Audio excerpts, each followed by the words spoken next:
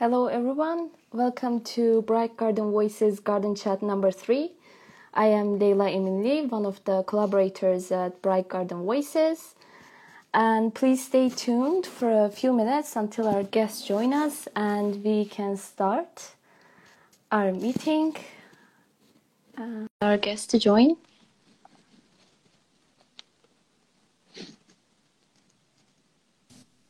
Perfect. Hello, Timur. Welcome. And good evening. Good evening. And thank you for accepting to joining our meeting. Before we jump to the questions, I will just give a brief introduction about you, and then later on you can add your own comments if you wish, of course. So our guest today is Timur Nersesov. He is originally an Armenian from Baku, and his undergraduate degree is from cultural anthropology from the University of Michigan. So Timur's current work focuses on the cloud technologies and artificial intelligence applications in the US government.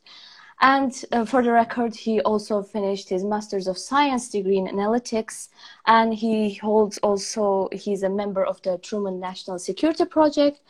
And Timur has experience of over 15 years as an officer in the United States Army and over 10 years as a policy and technology consultant to the U.S. Departments of Defense, State and Homeland Security.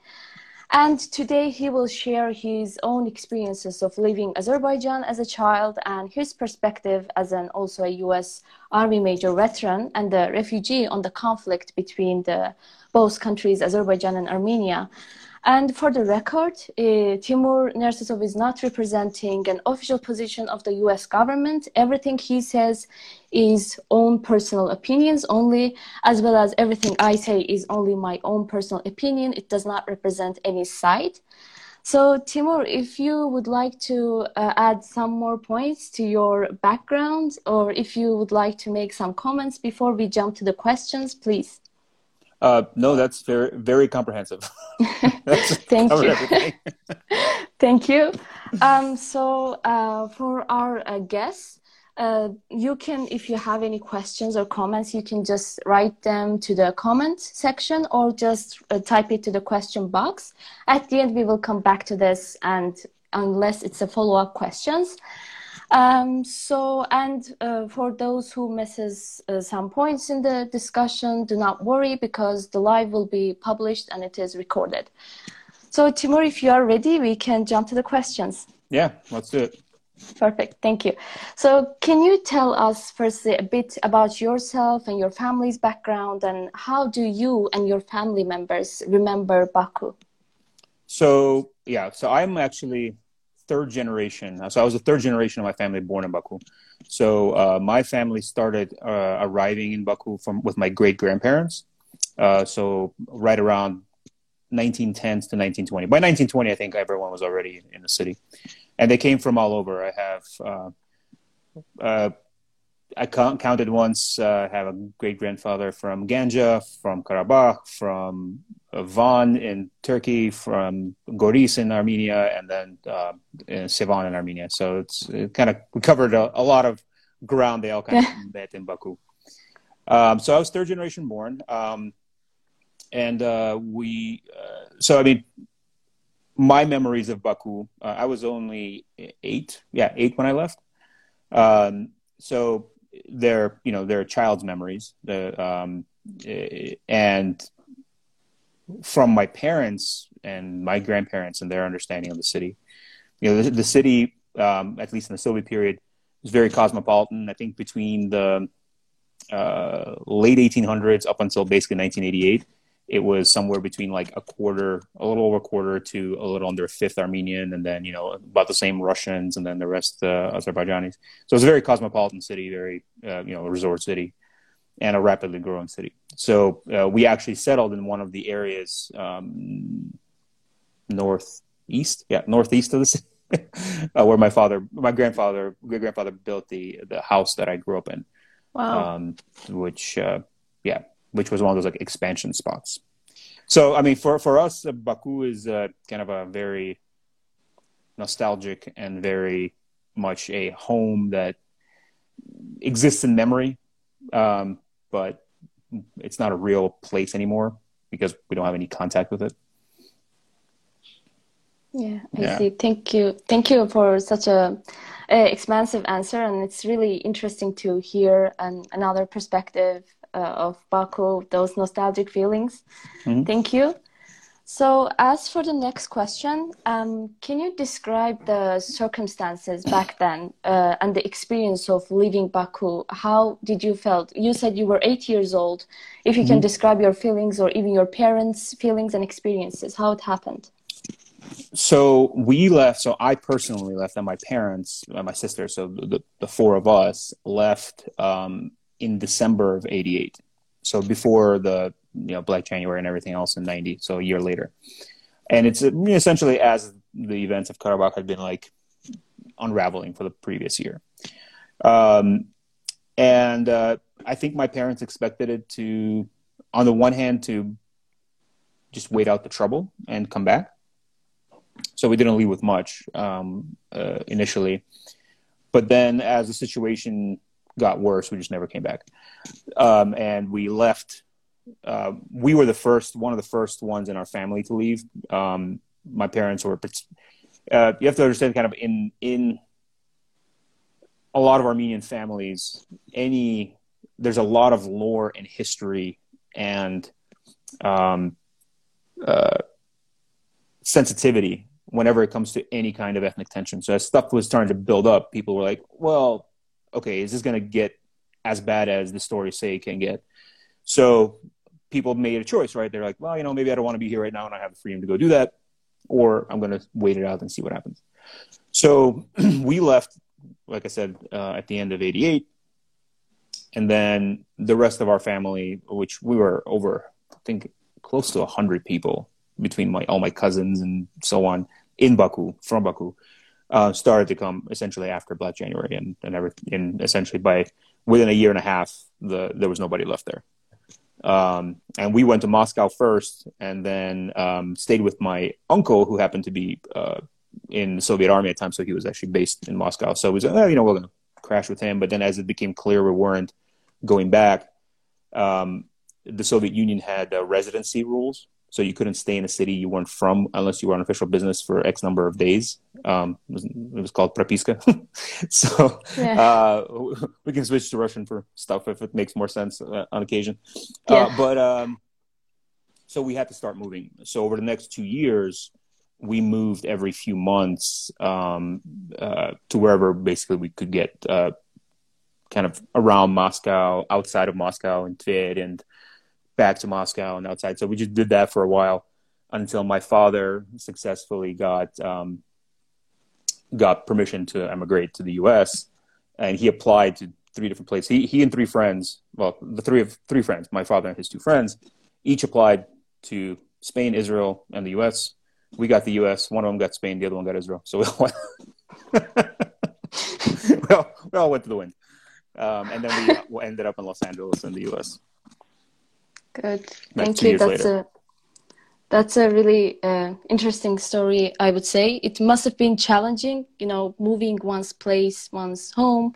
It's always difficult and challenging. But I'm glad that you've been able to get the permission to enter the United States. Yeah. And for the next question, we'd like to ask, what has your journey been like growing outside of your native city, like Baku, and what was your experience in the United States been like? Was it challenging? Was it appealing? Or was it fun? I mean, yeah, once we were in the U.S., after the first 2-3 years when, language, both of my parents were engineers in Baku, right? They were educated. And so it took, as soon as they got language down and had their degrees recognized in the U.S., they could kind of normalize in the U.S. And so after the first 3-4 years of doing the whole refugee welfare thing in the U.S., while we kind of figuring things out, we essentially became a normal American suburban family and moved out of Los Angeles and moved around the country for work. So it's funny because until I left Baku, and I like to say this, people like me, so my generation, who were born in big cities, especially cosmopolitan cities like Baku, like, you know, if you look at Yerevan or Tbilisi versus Baku, Baku is the most diverse of all of them in terms of just identity and who was there. I was not very conscious of the fact that I was Armenian. Like, it wasn't a big item. You know, I spoke Russian at home. I didn't speak Armenian at home. And even today, my Armenian is atrocious. And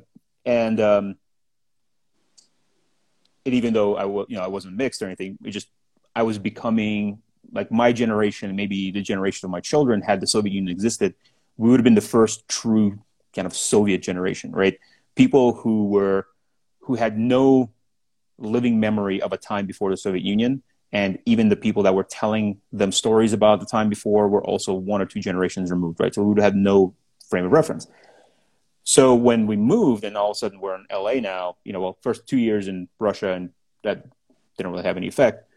You're just kind of, I think I moved 5 times in first grade alone, you know, just between every 2 months, like, oh, nope, I have to move now. And living in random places. So in LA, I started to become very aware that I was Armenian.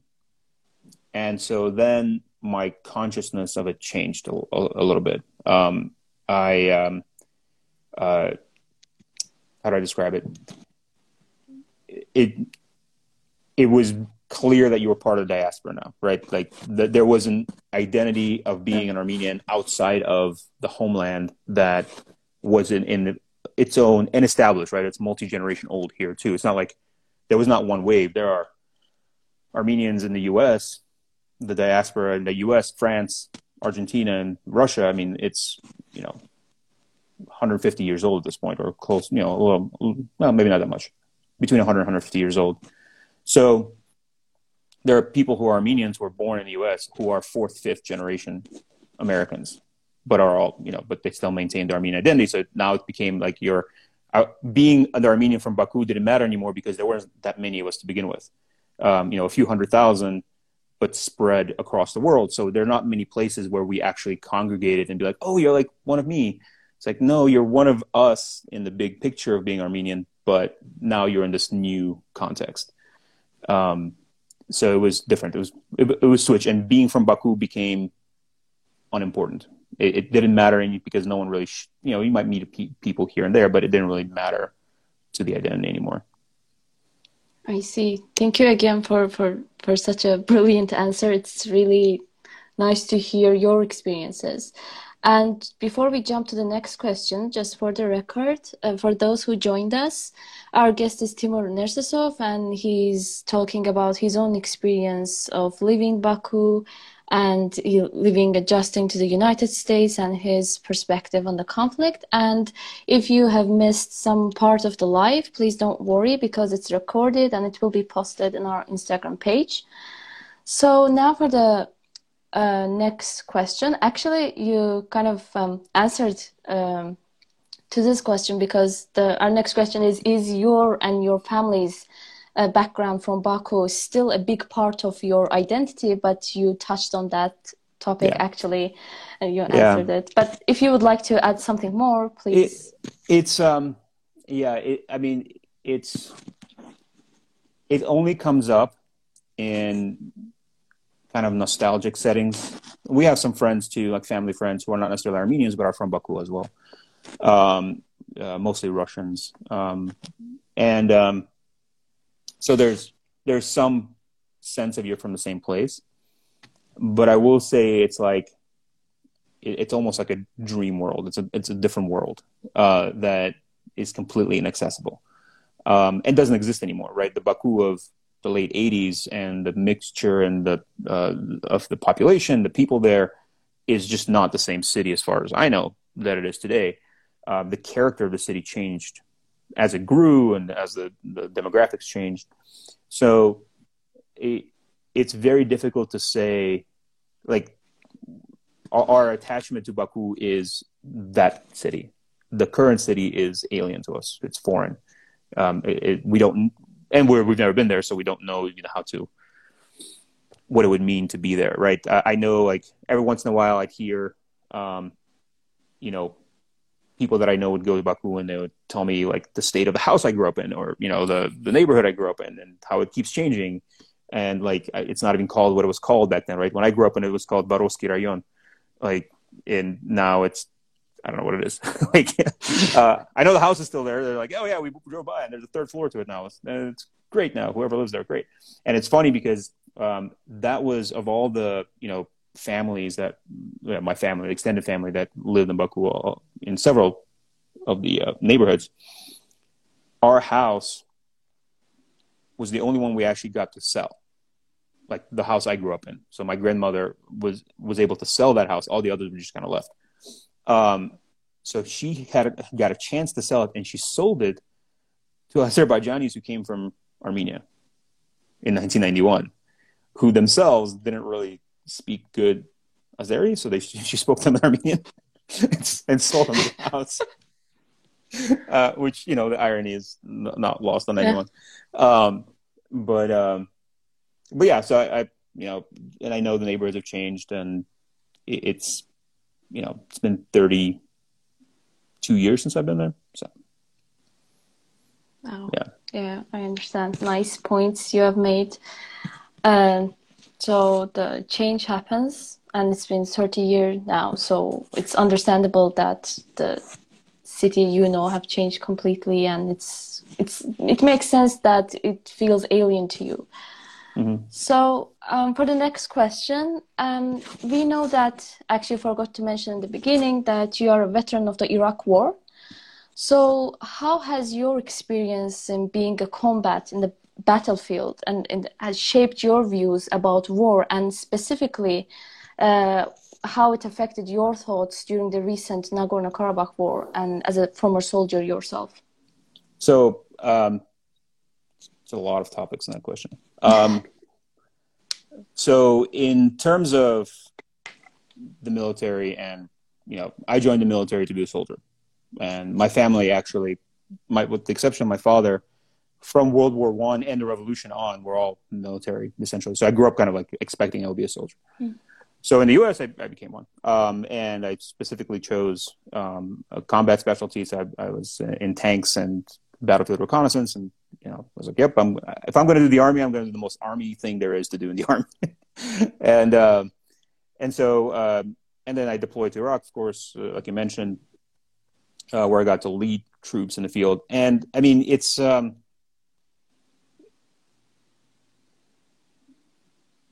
war is a thing that is a tool. It is used to get results.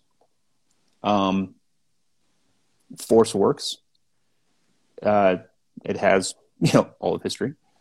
So I don't really have a very strong opinion on war per se, like on the idea of war.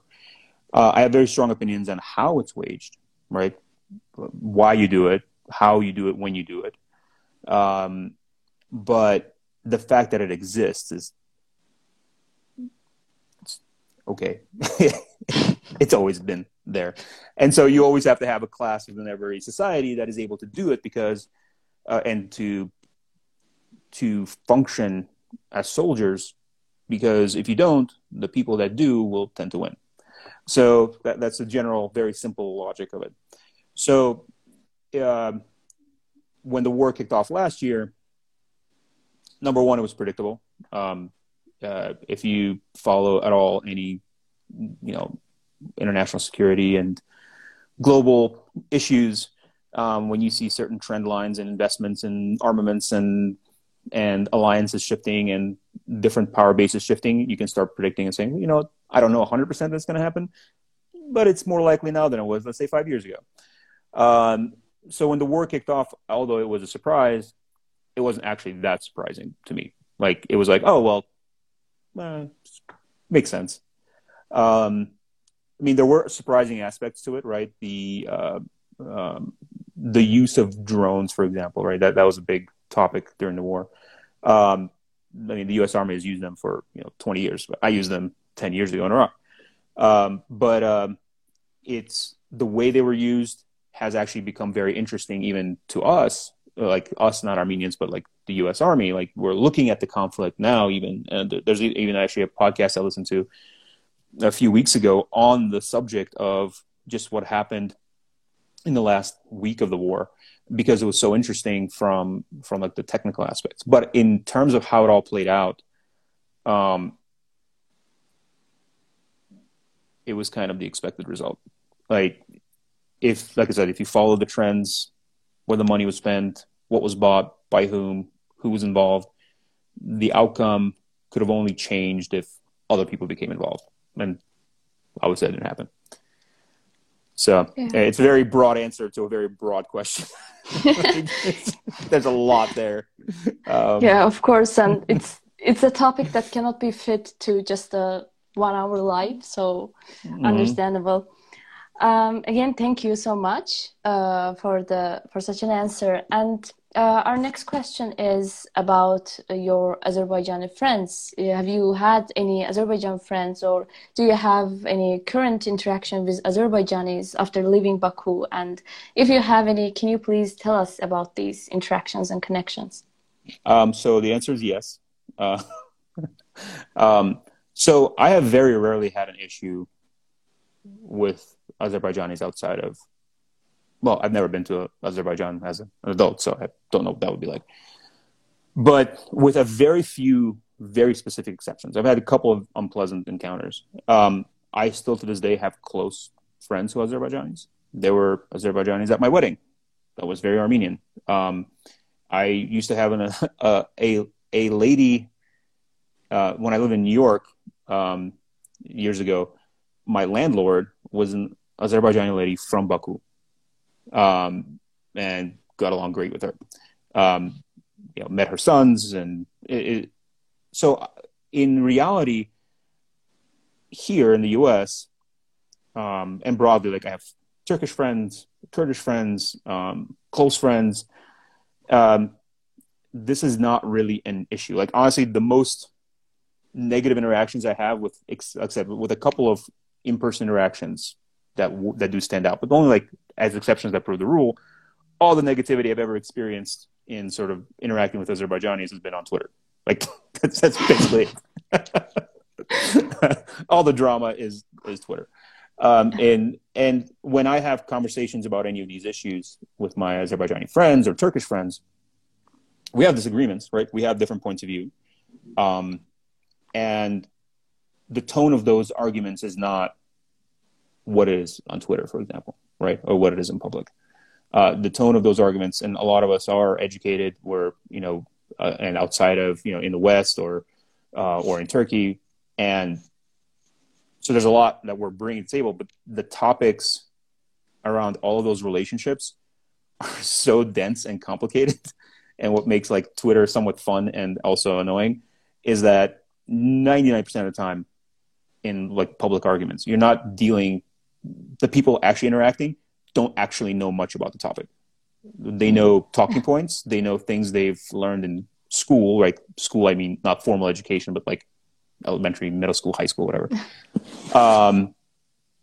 And they simply, like Armenian or Azeri, in many ways can't have a very sophisticated discussion on this.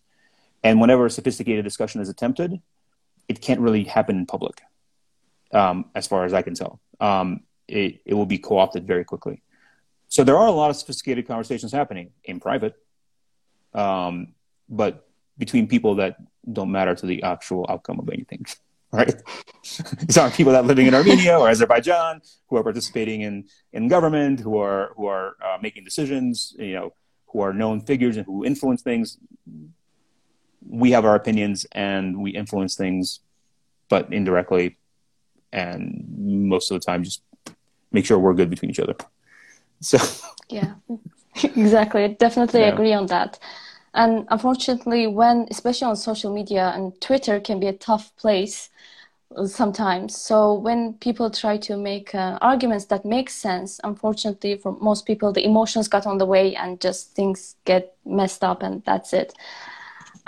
So yeah, thank you for your answers. Thank you for the expansive answers to all our questions. And I can see that some new people have joined us. Welcome.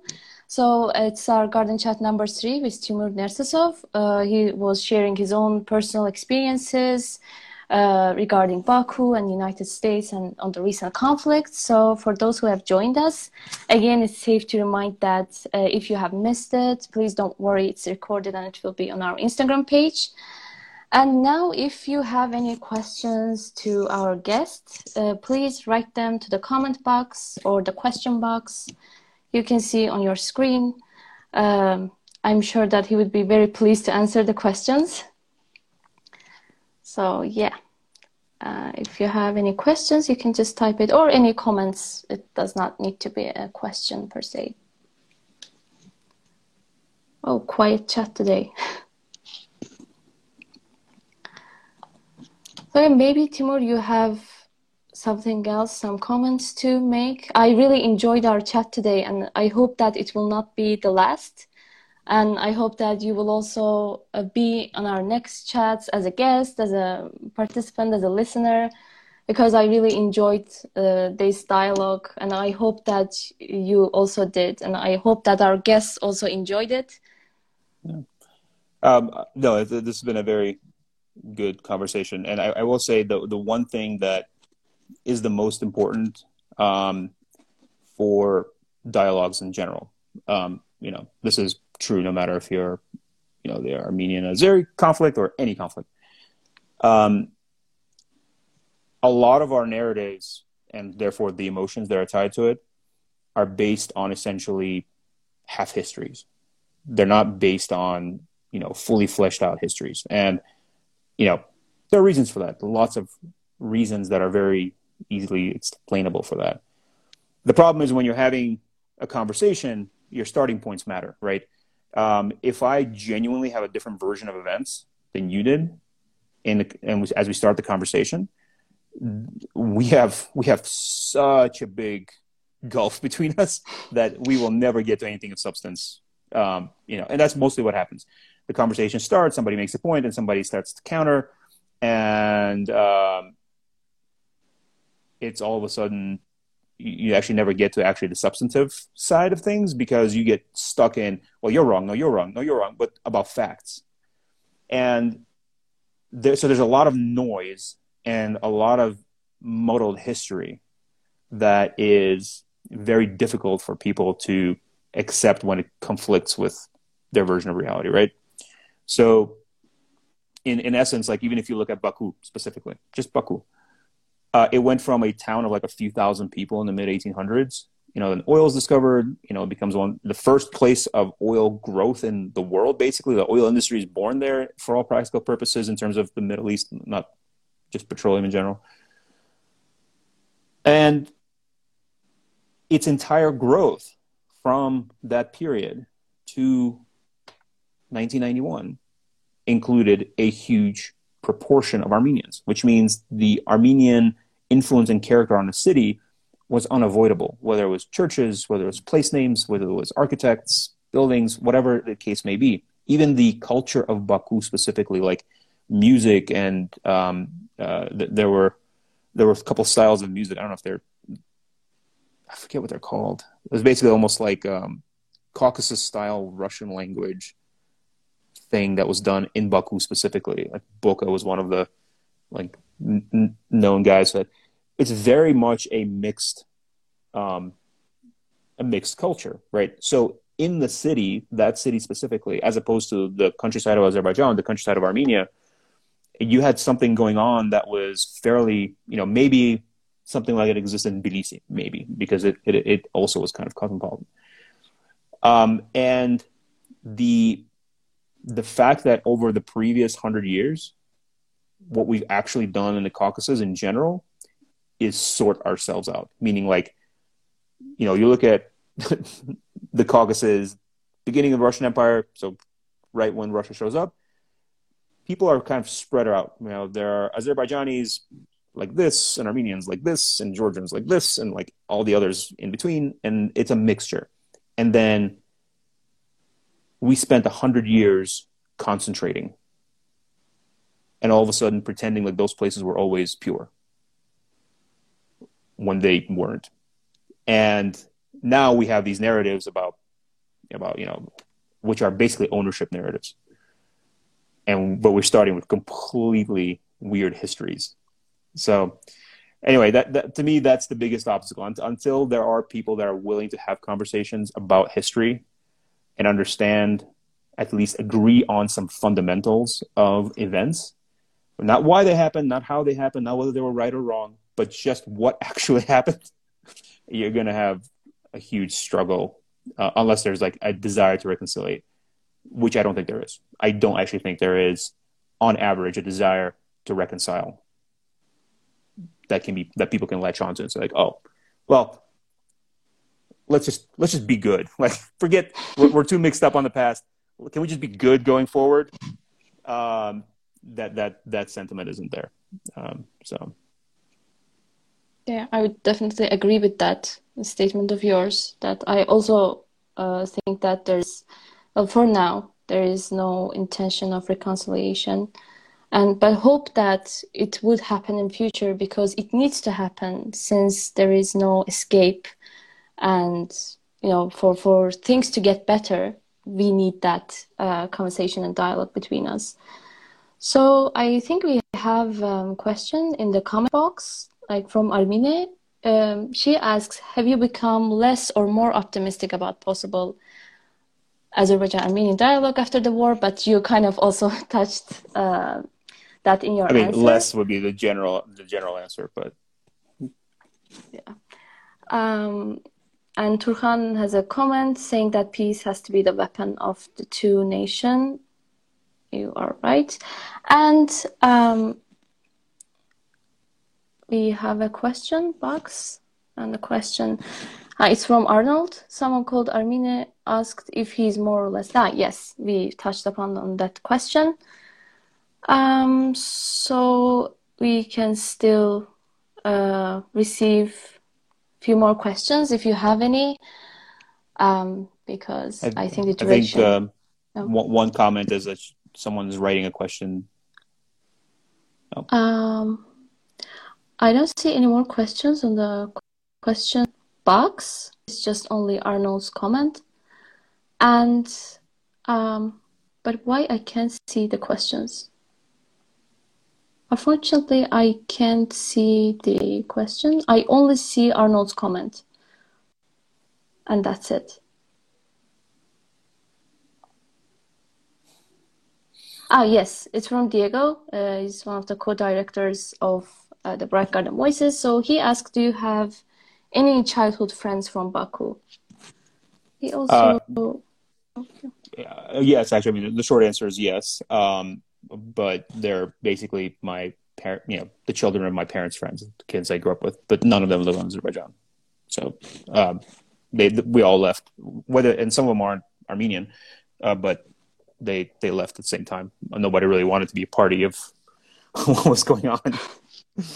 Yeah, I understand. So also Andrea has a question. She is also one of the collaborators at Bright Garden Voices. So she asks, although we see war throughout history, we can agree it creates damage, pain, and suffering. And what kind of advice would you give younger generations about war? And what kind of advice would you give to prevent the spread of hate during a war and post-war? So, all right. So here's my opinion on war in general. You can't avoid it. There's not going to be a time when it doesn't exist. So long as there is even if there is one global government, right? Not many countries, forget 190, but let's say even fewer. When there is an opportunity to get a policy outcome and war becomes a cheaper option for whatever reason, there is nothing to stop a state from using it, right? So if you think about the United Nations, for example, right, post-World War II, was supposed to bring people together to prevent war, blah, blah. Really, the main job was to prevent nuclear war. The charter says a lot, but its real job was to give the nuclear powers a place to vent and agree on things. Wars still happened aplenty in post that period, but they were capped at seriousness. There was a level beyond which they couldn't go because there was this organization that absorbed those types of disagreements. So you have to recognize that given the opportunity, given the resources, a state will consider war as an option. And if they have support, if they have, or innate power, right, they can do it and not be stopped. So in essence, the only way to prevent war is to stop them when they start. And the belligerents aren't going to be the people that are stopping it. It has to be a external pressure that stops them, because there's just too much usefulness in a war that you win. So preventing the war, it's war in general, I think is kind of a fool's errand. You have to understand like global politics basically to be okay with understanding like how these things play out. Hate, on the other hand, though, is a completely different question. And you know, the spreading of hate, the spreading of all of that is a choice. None of that is natural.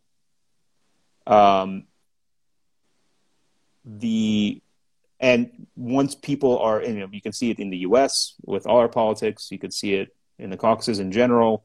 You can see it in Turkey. You can see it in plenty of places. Hate speech and hate like has to be drummed up. It has to have energy behind it and resources behind it. It doesn't happen just because, which means that it can be stopped. It can be called out. It can be basically attacked in and of itself, right? This is like on Twitter in particular is kind of the entertaining part when people start the conversations and you clearly know like exactly the talking points they're about to present, and you know exactly where those talking points are coming from. You can very quickly figure out what the, you know, what story is being pushed, that this person is not coming up with this based on their own thoughts and analysis. I mean, they're parroting essentially something they heard. And frankly, on something as complicated as multinational relations and history, most people have not a lick of background to have like an intelligent discussion about it and contribute something new without studying it. Like you just can't, you just don't know the things that you need to know to have that conversation. So when they start jumping in and start throwing facts out, you're like, oh, okay, well, I know the depth of your knowledge here is not going to be very deep, so I can just, let's see how belligerent you are. Maybe I'll participate for entertainment or not. So hate can be done something about. It is a choice. War is a choice too, but there's a lot of utility in it, and you're not going to get around that one. Oh, thank you. Thank you for the detailed answer. We have one more question from the question box. If we can't avoid war, what is the point of conflict resolution, dialogue, negotiations, etc. then? I didn't say, yeah, so I don't want to make the impression that you can't avoid war. You can definitely avoid war if you do the conflict resolution, if you do the de-escalation. But every party involved, either one has to believe that that is a better choice, and two, if they don't believe it, have someone more powerful than them making them do it. Right? So it's the problem is that it's not that you can't avoid war, is that war has utility. It has a usefulness. It has a cost and a usefulness. And so there's conflict resolution. And, you know, not to make, like, oversimplify it, I'm oversimplifying for the purpose of argument here. It's some kind of like economics. You do the thing that's cheaper. And if it's cheaper for you to prosecute a war because of the value you get out of it, and you have the ability to do it, it becomes a very compelling and thing that you might want to do.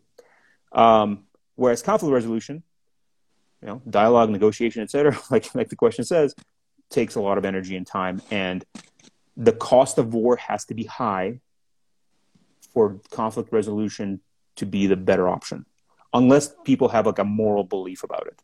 The problem is not many peoples on Earth have an actual moral belief about preferring negotiation to a fight if a fight is cheaper.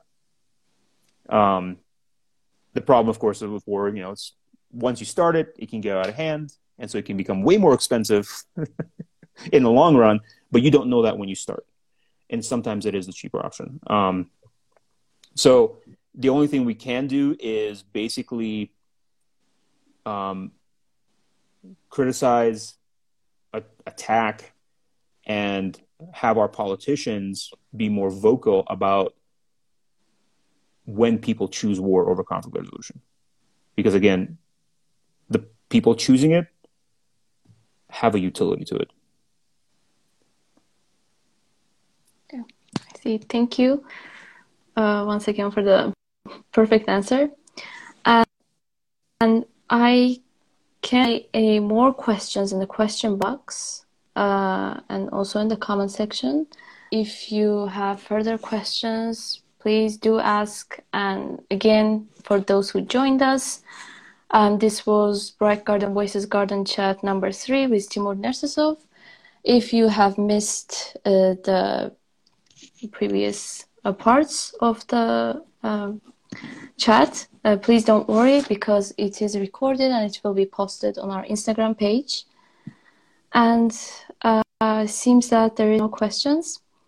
So once again, Timur, thank you very much. Thank you immensely for joining us. Thank you for your time and such a great dialogue. I really enjoyed it, listening to you, to your answers. It was informative for me as well.